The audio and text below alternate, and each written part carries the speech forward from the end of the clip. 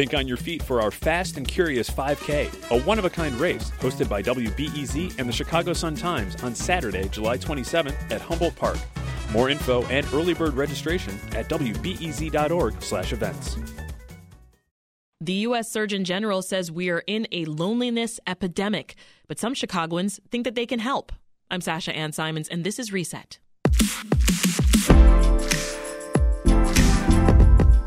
Social connection is one of the best ways to combat isolation and loneliness. But finding the right community isn't always easy, even with all the classes, organizations, and activities here in Chicago. So to jumpstart our inspiration, we're talking to a couple groups working to build community and promote social connection right here in the city. First up is Jeremy Foster, president and CEO of Big Brothers Big Sisters of Metropolitan Chicago. So, Jeremy, what have you noticed about the toll that loneliness and social isolation has had on young kids? I'd say it's not only the children, it's the parents of our children as well, and also our volunteers, because human connection's at the core, of our community, and so we've seen it really impact our most precious stakeholders in the organization. Wow. Tell us more about how mentorship works in the organization. Yeah, so it's as deep and connected to another human being as you can get. And so we pair one-on-one a caring adult volunteer with a child. It transcends friendship. It's really about family. They get connected not only to the child, but the parent caretaker. Mm-hmm. And they see that child consistently. And over a series of years, we just had a graduation where we had a slew of matches that were 8 and 10 years together. That's great and beneficial, I would think. Oh, transformative. Wow. So what impact have you seen mentorship have on both the mentor and the mentee? Talk about both sides. Yeah, I think just purely from a mental health standpoint, right? It's just good to be around each other, especially coming out of a pandemic when you were, isolated from each other. And I know there's a difference between isolation and loneliness. Yes. But that connection is so fundamental to how we operate. But also when we talk to, our volunteers who come in, because we get a lot of folks that move in from outside of Chicago, one of the number one things they say is they join Big Brothers Big Sisters to find a sense of community and connection. Really? And they chose this organization because how deeply you do get connected to a young person. And what it does for a young person, right, opens up avenues and allows them to realize their full potential. It's pretty remarkable. So it's helping your group, or groups like yours, I should say, to combat feelings of loneliness. Every day. I mean, it's central to what we do. What's been your own experience with mentorship? I would not be in the role that I am without a mentor. Strong family, 2 parents, large household. First to go to college in my family, but it was a 70-year-old lady that ran a community center I grew up in. I grew up as a government cheese food stamp kid, and she planted a seed, said, you'd be great running this organization. It was an after-school program I went to. It wasn't even on the radar. I love how you still remember that. It's there. Yeah. Right? That's why I'm sitting here. So what advice, then, would you have for younger and older folks listening to us who right now might be feeling a little lonely? What would you say? Get involved in your community, right? There's really no substitute for being around other people. Just think of how you feel when you've had a great conversation, like an actual conversation. I want you to pay attention to that next time, how you actually feel out of that. It's completely different than texting somebody or FaceTiming or whatever you do to stay connected. Is just get involved and get involved with other people. It does so much for you physically, socially, emotionally, and of course, it's one of the central ways to combat loneliness. Yeah, we've all heard the saying, folks might not remember things that you do, but they definitely will remember how you made them feel. Oh my gosh, that's no truer words have ever been spoken. Yeah, for sure. So how can folks who are interested and want to get involved in Big Brothers Big Sisters, how can they join up? Visit the website. So it's bbbschgo.org. That's the first place to start. It's thumb friendly if you do it on your mobile, or click through friendly to find out the opportunities, because we have children in all 4 counties, Chicago proper, but throughout Chicagoland. We have kids waiting, and we would love to have more adults get involved in our young people's lives. Yeah. Do you have an idea of how many are waiting? What's the need like? Yes. So the actual wait list is around 300 children. Wow. The reality is there's a lot more. We're very careful of, raising the flag because we'll get thousands more families that come to us. What's the time commitment like for folks who aren't aware and they're interested in signing up? If you want to become a mentor. Yeah, great question. It's actually the number one thing people ask. And it's funny, when you become a big, it's like, oh, it's actually not that much time because your little, as we call them, they become integrated into your life. So if you're going to run to the grocery store, you pick up your little and do things like that. And so it's a couple times a month, a few hours each time, picking up your little, and we ask for a year commitment doing that. But I'll tell you that my wife's been doing it now. She's 4 years already with her little sister. It's incredible how fast time flies. Jeremy Foster is president and CEO of Big Brothers Big Sisters of Metropolitan Chicago. Thank you so much. Thank you.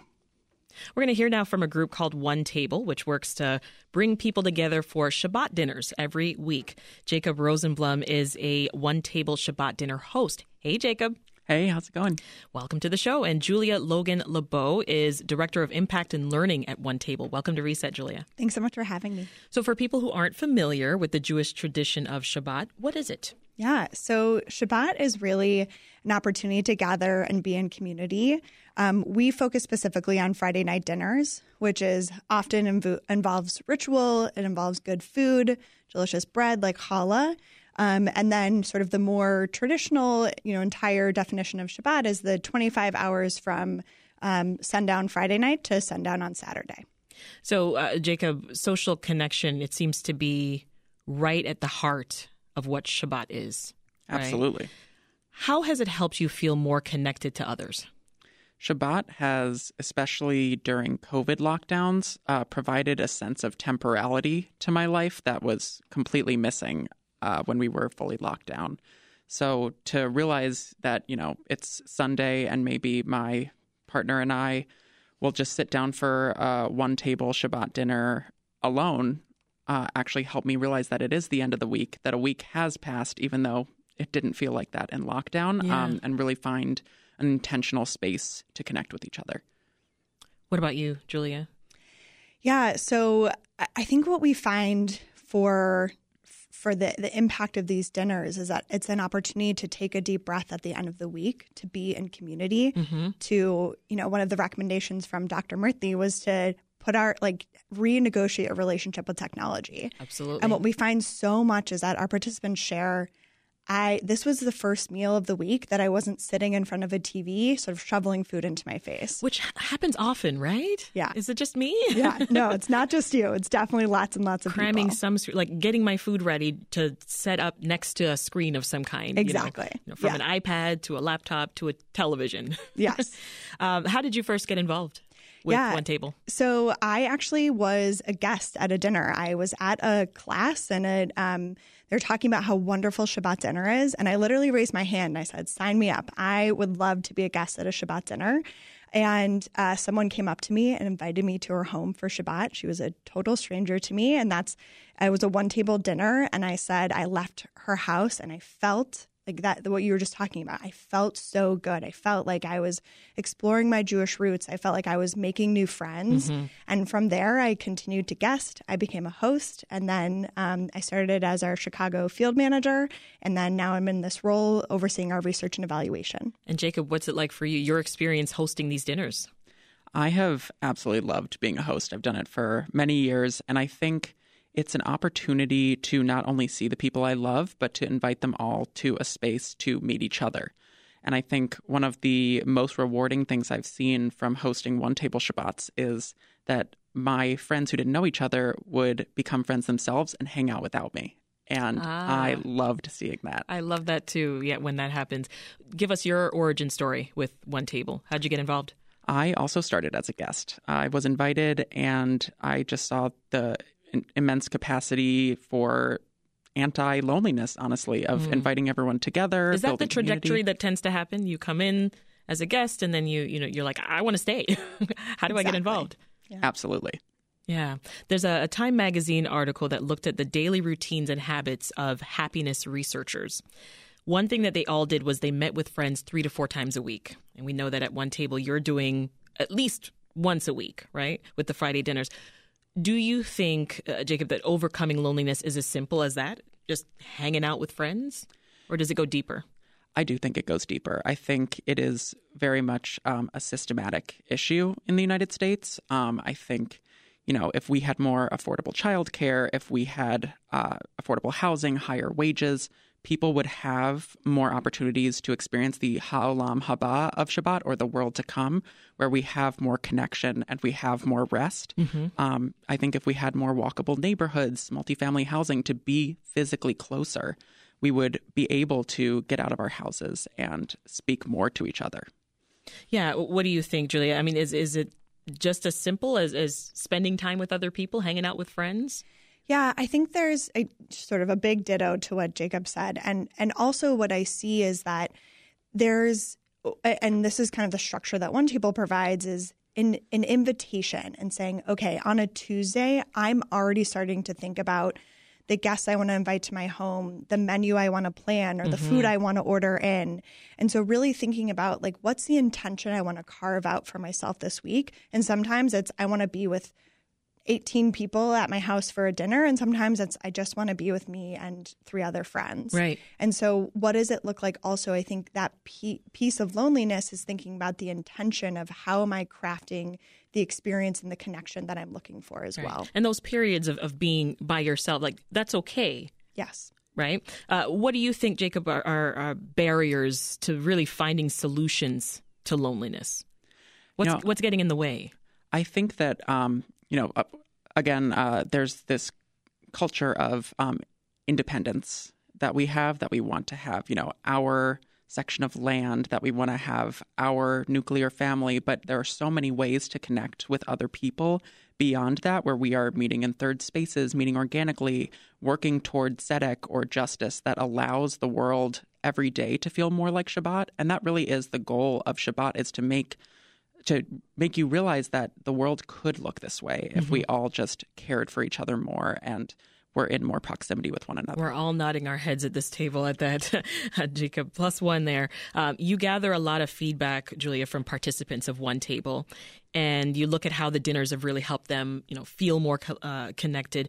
Give us some more feedback that you've been hearing and data that suggests that. Yeah, so we recently just added a question measuring collective effervescence, which sounds kind of wonky. Please explain. Yeah, what's collective effervescence? So really it's if you've been to a sporting event, if you've been to a concert, you've felt this. And it's this feeling of connection to people at the event. And it's the feeling of a little bit of transcendence, like something sort of beyond us is going on here. That is so true. Everyone's in a great mood. People buy concert tickets, solo concert tickets, for that very reason, because you're just going to be surrounded by people who are fans of that same person, and it's just going to be this supportive vibe. Yes, exactly. And that feeling can even happen at a Shabbat dinner, at a small dinner with friends, with family. And what we found was when we started asking this question is that our participants reported really high levels of collective effervescence, meaning they scored high on this scale, which was developed by a professor at University of Buffalo. And that high collective effervescence scales is predicted of more positive emotions, increased meaning in life, higher levels of happiness. And so for us, we're like, wow, when you think about Shabbat dinner, you're like, yes, this makes sense. Being with friends and family at the end of the week, a time to gather, that makes sense. But being able to see it reflected in these, validated measures is also really powerful. They're meeting new people. They're feeling less lonely. I love that. So give us some advice then for the folks listening and feeling lonely right now. You first, Jacob. Yeah, Shabbat is a lot about sacredness in time. And I think there is something really special about setting aside that time, even once a week, to intentionally reach out to people and connect and create that sacredness together.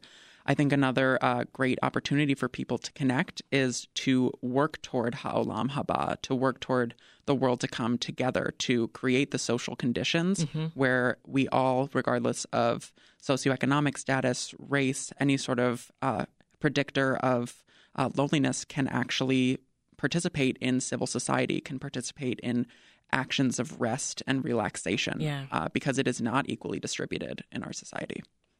Julia, your advice? Yeah, I think if you're looking to join a OneTable Shabbat dinner, you can go to our website. And you don't have to be Jewish, right? Exactly. You do not have to be Jewish. Anyone is welcome at the table. And then I think beyond that, it really is finding community groups that you feel connected to, that you want to explore. And that's a really wonderful way to combat loneliness. We've been talking to Julia Logan Labow, who's OneTable's Director of Impact and Learning, and Jacob Rosenblum, Shabbat dinner host. Thank you both so much for joining us. Thanks, Sasha. Thank you so much.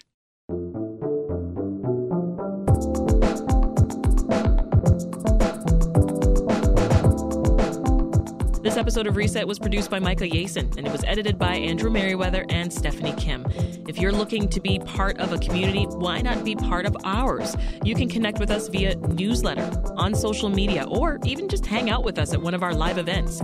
Just this past weekend, we hosted a bus tour where we learned all about Chicago's rich blues history. Just go to wbez.org/events to catch our next rendezvous in the city.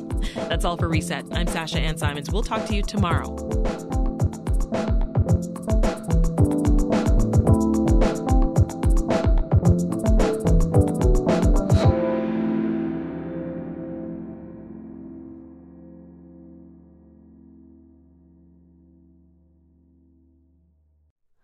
Hi, it's Terry Gross, the host of Fresh Air. We bring you in-depth, long-form interviews with actors, directors, musicians, authors, journalists, and more. Listen to our Peabody Award-winning Fresh Air podcast from WHYY and NPR.